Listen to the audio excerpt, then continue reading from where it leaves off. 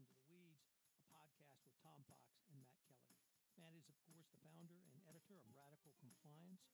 In this podcast, we take a very deep dive into the recently released U.S. Department of Justice Criminal Division Fraud Section document entitled Evaluation of Corporate Compliance Programs. This was posted on the DOJ Fraud Section website on February 8th, but didn't become public knowledge until last year. In this document, the Department of Justice, in 11 general categories, specifies 46 questions that you should ask regarding benchmarking the compliance program and determining its effectiveness. We take a deep dive into one of these questions and explain what's new, what's different, and what has stayed the same. The episode is a little bit longer than usual. It comes in about 40 minutes. This is Tom Fox. Thank you very much for listening to this episode of Compliance Into the Weeds. Hello, everyone. This is Tom Fox for another episode of Compliance Into the Weeds with my good friend and colleague, Matt Kelly, founder and editor of Radical Compliance. Matt, welcome. Hello, Tom. It's always good to be here. Well, Matt, I would have to say you scooped the compliance world Saturday, when you wrote about a document that had apparently been up on the Department of Justice Fraud Section website for some 10 days, which is entitled Evaluation of Corporate Compliance Programs. And I thought that it would be really interesting for you and I to go through it today, because I certainly found it to be a very excellent resource for the compliance practitioner. So maybe you could tee it up on how you found out about it.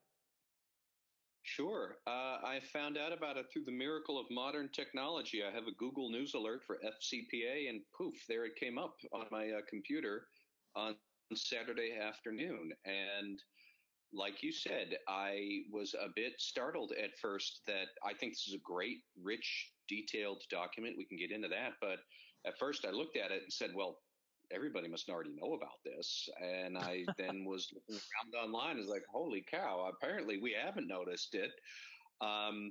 It just spontaneously appeared on the criminal section or the fraud section's website.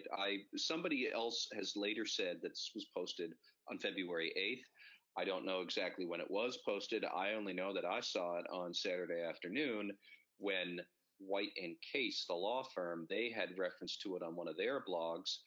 But I mean, it's legit.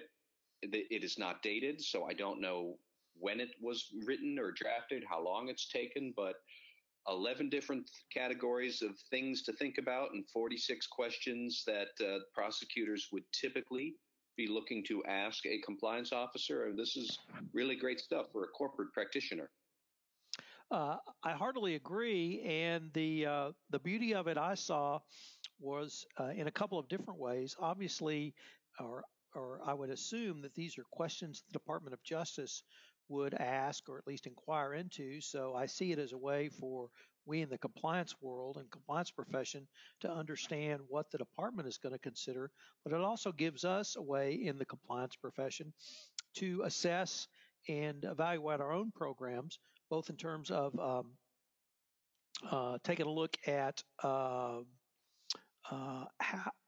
how the department considers things, but also in benchmarking for other best practices or effective compliance programs. So I thought it really worked both inbound and outbound, and gives the compliance practitioner a variety of tools. And I guess the final point that dawned on me is, if management wants to know why are you doing this, why are you asking, what are you thinking about, you can say, you can use this as a teaching moment for your senior management and say, this is what the Department of Justice has said they're looking at, and we ought to look at it. And if they say they're looking at it, we do need to look at it. You know, I thought I agree with all that. And even at a more basic level, if you are a new compliance officer or you're charged with building a program for the first time and you're just sitting there spitballing, like, what am I supposed to do? What is this program supposed to be about? It's supposed to be about these things, these 46 different questions. It really walks through all of the big major elements, very reflective of the U.S. Attorney's Manual's look at FCPA, very much built upon the 2012 guidance that the Justice Department and SEC put out about FCPA compliance. But Like it's good whether you already have a program and you are disclosing something. It's good if you have no program and you have to build one and you're looking for a map. This hits all the dots. So, Matt, as you indicated, there are 11 general categories. Obviously, the 2012 guidance had the 10 hallmarks of an effective compliance program. So it follows that general framework, but it adds a new one, or rather refines one that we hadn't seen before, which is entitled Analysis and Remediation of Underlying Misconduct. What stuck out for you in this new number one topic? Well, one thing that I think is interesting here, if they're looking at root cause analysis, really you have to, there's certain analytical capability here that a lot of compliance officers in the past might not have been able to do. I love compliance officers, but let's be honest, most of them come from a law background, and you are much more well trained in theory and what legal requirements are, and not necessarily as trained or expert in systems analysis. One thing that I thought of was take this section 1, root cause analysis is the very first question out of all of the dozens. Like, walk that over to your audit or IT analytics department if you have one and say, could we do this kind of thing with this example? How could I figure this out? Like, internal auditors are much more well suited to doing root cause analysis of, say, financial misconduct or an embezzlement issue or something like that. It drives home that you really need to be partners with somebody like that in your enterprise, if you have them or if you're contracting with an outsider or something like that. So, Matt, I'd like to build upon that point, because one of the messages communicated to me was that exactly that. You do need to walk across the hall or walk down the hall, but it also starts the conversation that I think is a big part of this document, which is the operationalization of compliance, moving it into the relevant business disciplines within your organization. And the second part is I see a lot of more continuums of conduct of a corporate compliance officer in a compliance function. So, for instance, in topic number 1, it starts with a root cause analysis, but then it moves across to say, what did your remediation do based upon the conduct you uncovered in your root cause analysis, and how did your remediation stop that? So it ties the two together in a way that I had not seen the department do before. Mm-hmm. And I would even expand a little on the operationalizing. I'll put section 1 aside, because section 1 is really about what to do when you've already had a problem. But many of the other questions in the other sections are just as good if you have no problem, or if you have no program and you're building it up. A lot of talk about, there's one question on senior and middle management about shared commitment. There's another question later on about what the gatekeepers, and that would be compliance officers or HR managers or whatnot, how have they been trained to understand that they've got a higher specialized role in a good compliance program? A lot of it, there's another section on policies and procedures. Where did they come from? Did you talk with the business units that will actually have to do these policies and procedures day in and day out? Very much about spreading the success of this across a whole lot of different parts of the company they're all going to have to work together a little bit each to be able to build something big of an effective compliance program. So that's a running theme throughout all 11 sections here. Absolutely. So let's just move directly into number 2, senior and middle management, because I saw some things here that I had not seen the DOJ talk about before. So, for instance, obviously, tone at the top is ubiquitous, but here they talk about not only conduct at the top, but how does a company monitor its senior leadership's behavior, and how does senior leadership model proper behavior? And those are things I'd really not seen before. Mm-hmm. And you will see a related question further down if you're looking at this list. They have a whole section about incentives and whatnot, and how companies do encourage good behavior by building compensation plans or incentives or something around doing good behavior, wholly separate from the disciplinary action for bad behavior. That's in there too, but they're getting at how do you really, make this work, and how do you have the proof because that's what you remember. Who's asking for this? Lawyers, Justice Department people. They're going to be asking for evidence that people are taking this seriously. And, do they take it seriously structurally, that you're incentivized to do it? And do they take it seriously substantively? Like, here's some good examples of what we've done. I actually, in this section here, section 2, I was also pleased to see there's another question. What compliance expertise has been available on the board of directors? Would love it to see more chief compliance officers serving on boards. That is still as rare as hen's teeth, but it's not unheard of. I don't think this is going to tip the scales, but it's yet another reason for compliance officers to let themselves be known as good board candidates out there in other organizations. So I think it really took it a step further than that, Matt. I think it does say you need to have a retired CCO or some other person with compliance expertise on the board. And I think it's more a step in that direction. But before we got to the board, it also talked about this middle management role. And it said that not only do the actions of senior leaders need to be held accountable, but other stakeholders, including business and operational managers, finance, procurement, legal, and HR. So how is not only compliance communicated down an organization, but what are people doing to show their commitment? So really, at the very top, with senior management, above that at the board, and now down into middle management, you really have to demonstrate that compliance is burned into your organization. Yeah, you do. So the next category is autonomy and resources, and these are things that I think we've seen for the most part before, but we saw some greater specificity in this section. Anything really stand out for you in that regard? Not necessarily, other than it keeps hammering home the clear desire by the Justice Department to see that compliance is not part of or answers into or is the general counsel. And you still see that a lot, that there's a general counsel / chief compliance officer in one body and one person. I personally believe that the Justice Department just doesn't like that. They're not going to be able to wave a magic wand and require it until they get a settlement, until you have an issue. But as a best practice, clearly they don't like this. There are some questions about autonomy, that as the compliance and relevant control functions, do they have direct reporting lines to anyone on the board? Do the compliance and relevant control personnel have reporting lines into headquarters if they're out in the field? How do you ensure independence? It's a lot of, prove it.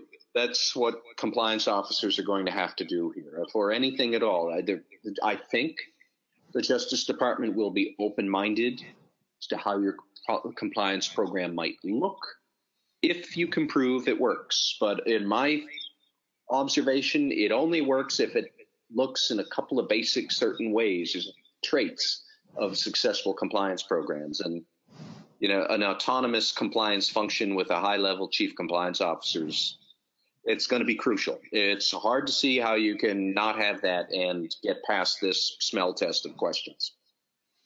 So I absolutely agree with you. And although the department has maintained a public face of not taking a position of who the CCO should report to, whether it's the board directly or through the GC, it seems like to me that they really made their thoughts clear in this. But there was two other points I wanted to pick up on, and the first is on funding and resources, where we have heard the DOJ talk about funding resources, both monetary and headcount, available to a CCO or compliance function. But here they specify they want to know how you made those allocations. Was funding requested and it turned down? Who made those decisions? But then the last one is something we have not seen before, which is entitled outsourced compliance functions. Now, I know there are companies that provide those services, not many, and it's not really a mature market offering. Nevertheless, the Department of Justice has obviously heard about it, but they raised two interesting points that really speak to outsourcing generally, which is, number one, what's the competence of your outsourcing company? And then number two, how are you managing that outsourcing company? You can't simply outsource a business process and do nothing. You have to manage that. And I'm not sure companies that are outsourcing their compliance functions have really done an analysis on either of those issues. I don't think so. And this one it's a bit difficult to get your head around what a effective outsourced compliance function might look like. That is not necessarily, well, let me put it this way. I think that outside the financial services world, outsourcing compliance is generally not going to be done. You can outsource some tools that a compliance function would need. A lot of people outsource their hotline. A lot of people used outsourced due diligence help for third parties. Within financial services, especially investment advisors, it's theoretically possible to outsource a compliance function there. But they're a special case, and they're not generally what we mean by ethics and compliance, as most people listening on this podcast would think of it. So I think that what they're really trying to get at here is they just want to make sure you have not put anything on autopilot. And it does get to, how much attention senior level people are paying to compliance processes. It's okay that somebody else provides the process so long as you're thinking and you're observing and you're paying attention to what's being said there. But you're right. I haven't actually seen the Justice Department talk too much about outsourced compliance functions and the risks they may or may not bring. It's worth mentioning that a lot of times, a lot of the processes, the outsourced people are probably better at it than you. Hotlines in particular, they're a pain in the neck for a company to run on their own. You might as well outsource it. They're not terribly complex, but the management and the analytics of the calls you're receiving, that's where it gets to be a little bit tricky. So I don't think outsourced compliance is going away, but clearly the Justice Department doesn't want you to think it's a panacea and then you can tune it out.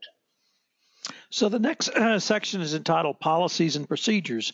Anything new or different or something stand out for you in these areas? Well, it's one thing that stood out to me only because there's another example fresh in my mind from the headlines, but it's worth noting that there are more questions on this section about policies and procedures than any of the other 11 sections that this has, the guidance overall. Clearly, they're talking a lot about how do you devise a good policy? How do you make sure that the policy grows, I'll say, a bit organically, that the business department knows about it, and the business department would say that this is working and this works for us, rather than compliance living in a bubble comes up with a policy and just pronounces it and shoves it off on the enterprise. That is not a good way to do it. But the thing that jumped out at me most was this point about gatekeepers that they have, and has there been clear guidance on or training for gatekeepers?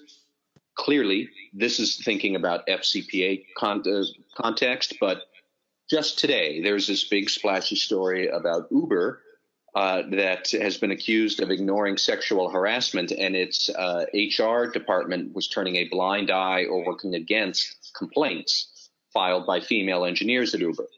Now, that's the allegation. I don't know if it's true, and it's not an anti-bribery issue, but it is an issue of gatekeepers, HR, senior managers, gatekeepers not really getting there with the cause, whether the cause is a good work environment or anti-corruption. But that's always going to be a sore spot, is how do you get the mid-level and senior level people really to pay attention to it, especially when they're not in the compliance department, but they've got a lot of ability to make compliance work well as a thing, as a project. And then there's really warming my heart, an entire section on operational integration of your policies and procedures. And it really starts with the development of the policies and procedures, their implementation, and then the actual use of them going forward. We saw some of this in the remediation prong of the DOJ's pilot program, but here they've got several categories, including responsibility for integration, specifically internal controls and payment systems, the approval and certification process of payments and other approval requirements, and then vendor management. So really a lot of detail in operationalization, and I think that they are more than clearly communicating. They're saying, you've got to put this down to the business unit level. You've got to have their input in drafting these policies. You've got to have their buy-in to implement. and then you have to work with them going forward. Yeah. And, when we talk about the business processes, we should remember that part of this isn't going to be the operational units, not the salespeople out in the far-flung operations. But some of these questions, clearly, compliance officer can't answer them without close help from the accounting or financial IT or financial compliance department. It really gets more to the nuts and bolts, Sarbanes-Oxley level of compliance with proper internal control over financial reporting. If you can't manage that, you're not going to answer some of these questions about payment systems and approvals and certifications. The next section is risk assessment. And I would say of all of the sections, this may be the one we've seen the most on, simply because the department has really articulated a series and set of criteria around risk assessment.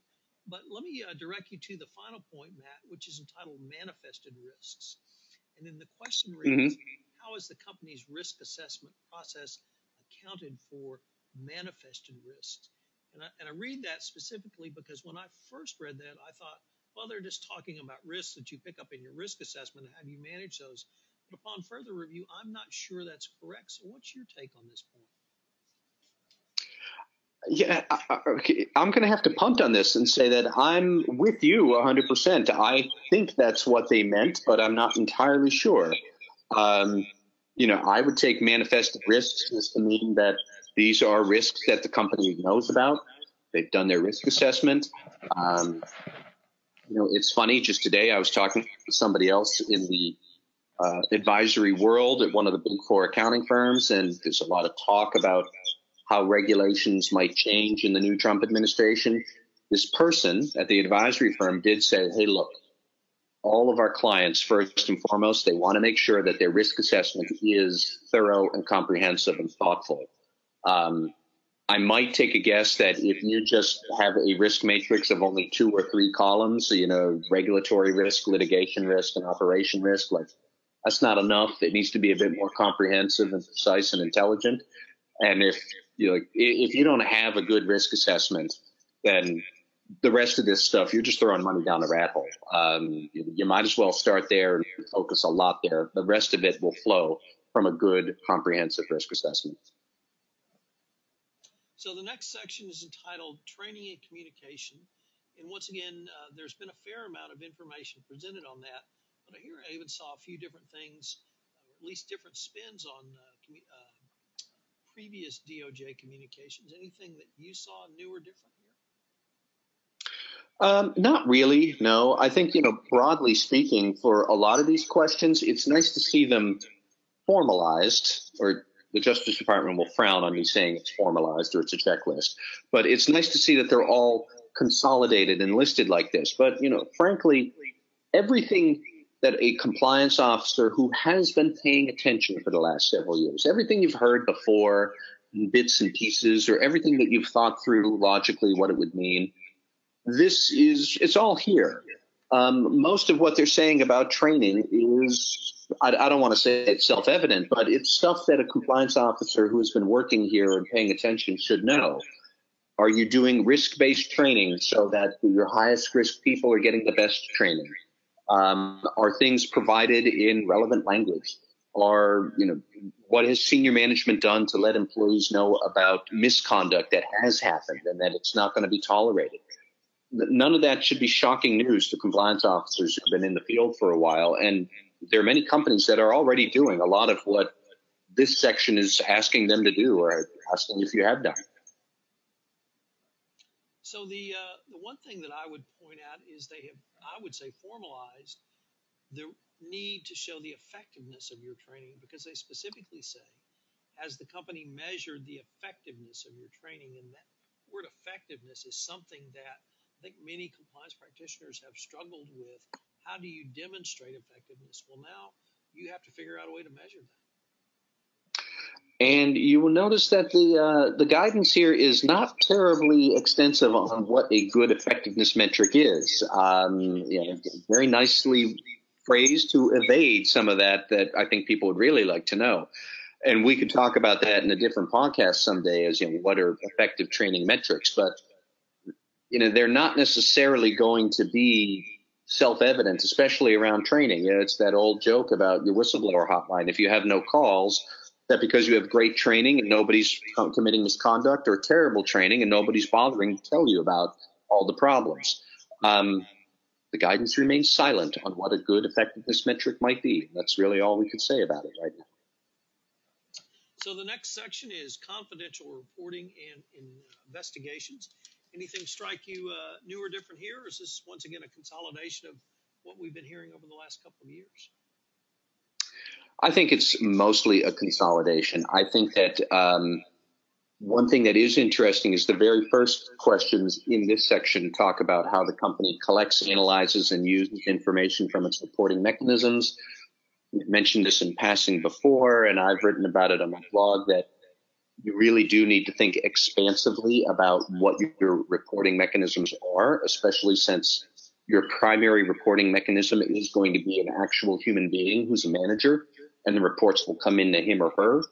And then you have to make sure that person knows to tell you, even if it's an innocuous incident, even if it's something that can be handled locally and it's not necessarily a bribery issue, you've got multiple incidents or formats of incidents coming together that you need to be able to collate and do sophisticated analytics to understand what the different problems really are.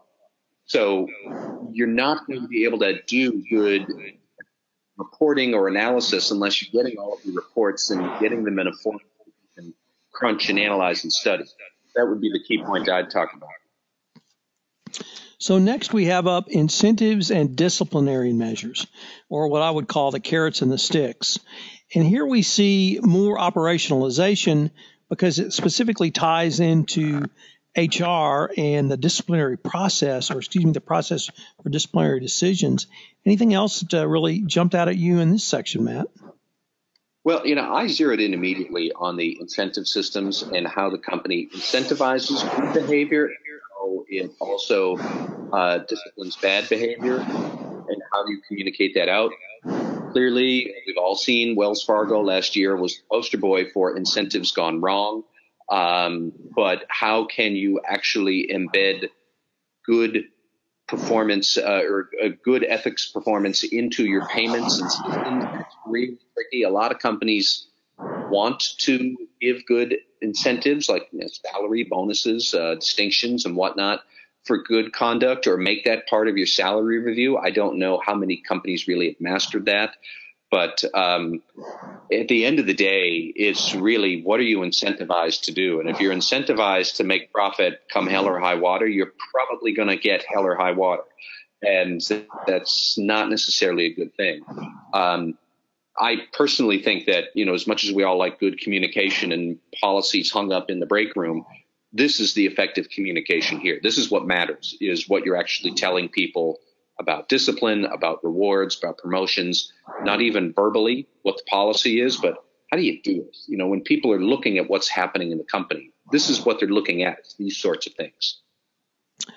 So there was one point that really warmed my heart, Matt, and that was the consistent application of discipline. My father was a labor arbitrator, so that was beat into my head many, many years ago. You consistently apply discipline. If the high producers in the United States, in Brazil are fired, you got to fire the high producers in the United States as well. And the example you cited a little bit earlier about Uber, the justification given was, well, he's a high producer.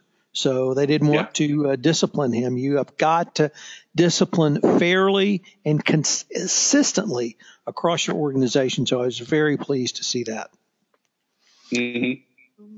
Next up was continuous improvement, periodic testing and review. And here I saw a little bit of change, but what did you see in this prong, Matt?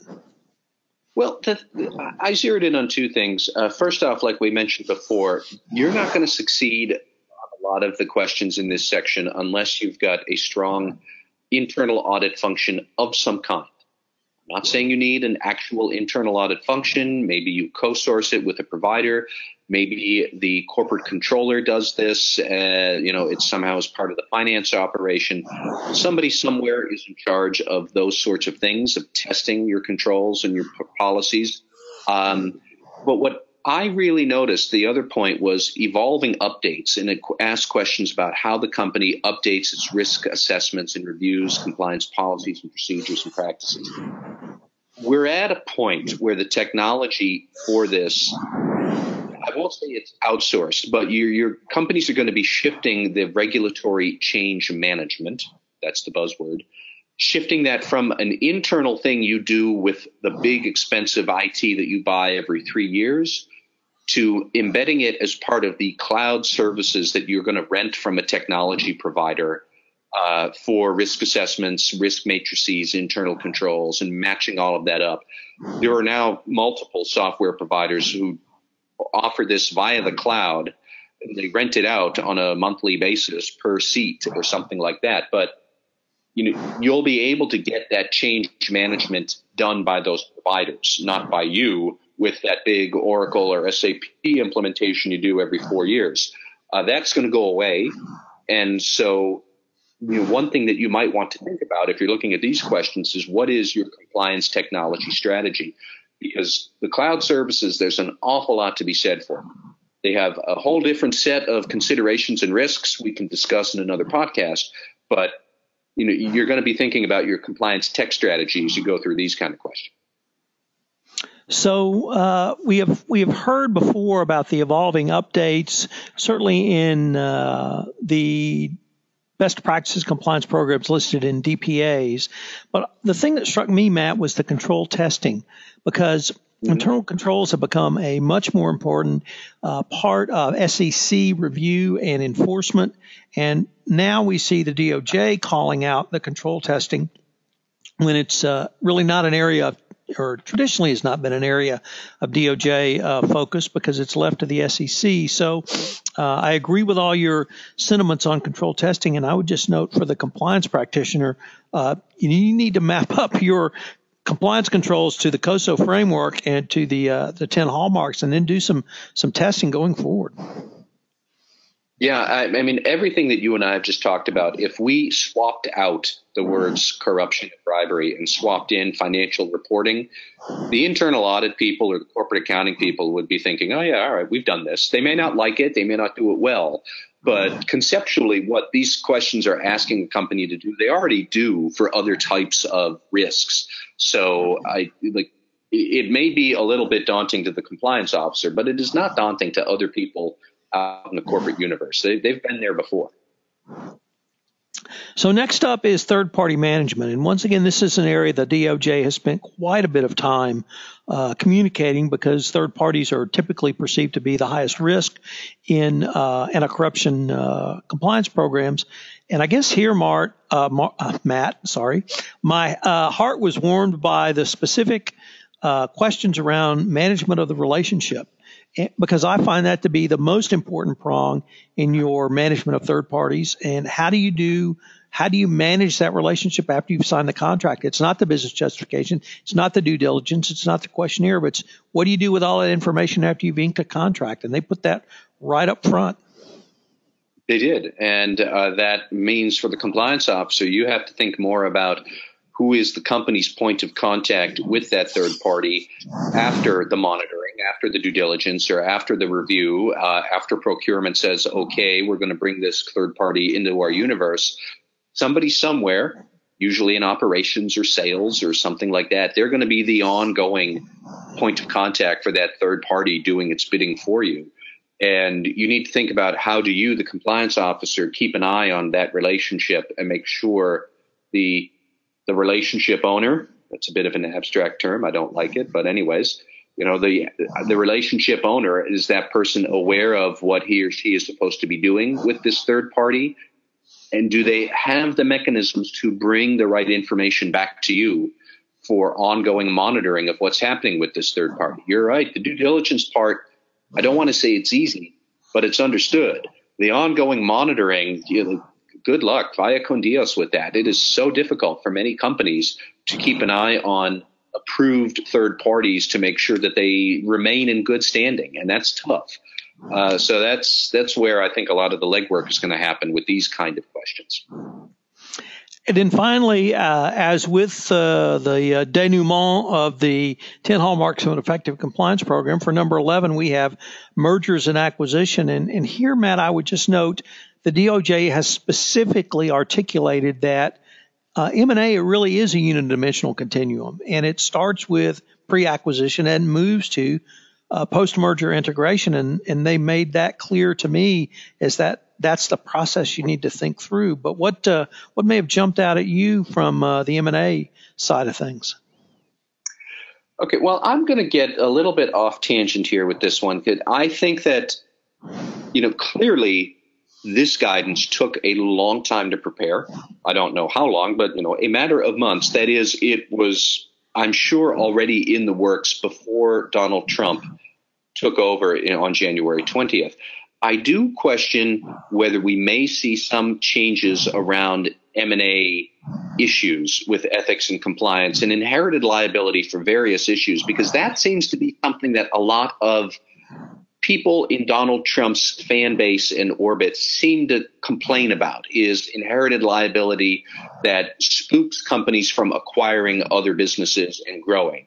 Now, there have not been too many discussions about FCPA inherited liability and how should we revisit that, but it's worth noting that in 2011, I think it was, Jay Clayton, who's the current nominee to head the Securities and Exchange Commission, back when he was in private practice in 2011, he wrote a paper complaining about overly burdensome FCPA compliance. This sort of thing came up, that inherited liability was something that was dissuading companies from expanding overseas and an inhibitor to the U.S. competitiveness. Now, that was 6 years ago. Things have changed, but a lot has changed between January 19th and January 20th in this country. And so I am kind of curious, is these questions here, are we going to see that continue with the Trump administration? Because there are some other voices in the world who would say that, we need to revisit this. And I'm not quite sure. But that's where my first thought was when I looked at the M&A section. It's a very interesting take. Little feedback there. Sorry if we blew your headphones out and you're listening to this. But Matt, I guess really any kind of final thoughts tying this together, or based upon our discussion, anything new or different that's come up for you? Well, I think I'm more than anything else, I'm pleased the Justice Department did this. I hope that in the future, if they do things like this, they will keep on giving more attention to it, because I think the FCPA community would have been delighted on February 8th to know that it was out there, and I hope that they'll do more like this. That I hesitate to say it's a checklist, although, as I noted in my blog, there are actual check boxes next to these questions. But this guidance serves like almost a roadmap of not what your compliance department needs to look like so much as it's a roadmap to capabilities. This is what is it supposed to be able to do?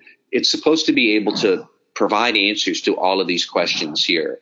And this is really, really useful guidance, especially to companies that might be early stage and know that they're going to need a compliance program eventually. What is important about it? How should we think about it? How should we think about our policies and our tone, which you can work on those without buying all of the software and the professional services and listening to the podcasts and all of that. Just right there, you can think about, how do I lead my organization if I'm a CEO? What are my good policies I want? How do I develop policies? Just there's plenty of meat to talk about on these questions. I mean, this is a great document. I'm delighted that the fraud section put this out. Well, Matt, I certainly share your enthusiasm. And once again, that for me, it communicates a continuing conversation of two parties, the Department of Justice and the compliance profession and compliance community, to move forward the ball of having a best practices program and having a regulator in the form of the Department of Justice who will take a very serious look at companies that are really endeavoring to put a best practices program going forward.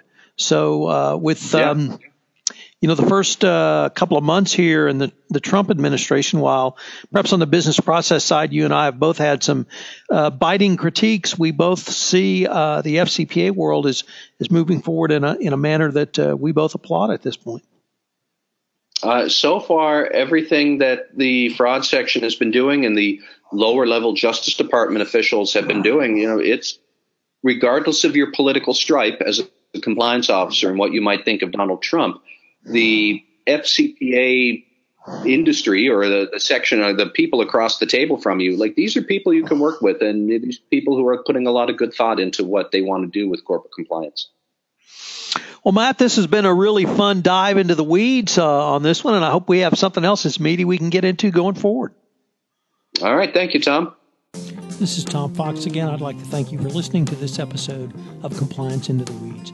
I have two requests for you. The first is if you'll listen to this podcast on iTunes, I would greatly appreciate it if you would rate us, as it would help our rankings and help get the word out about this most interesting compliance-related podcast. The second thing is, if you have any questions for Matt or myself, we'd love to hear from you. You can email me at tfox@tfoxlaw.com, and you can email Matt Kelly at mkelly@radicalcompliance.com. This is Tom Fox. Thank you very much again for listening to this episode of Compliance Into the Weeds. This podcast is a part of the C-Suite Radio Network. For more top business podcasts, visit c-suiteradio.com.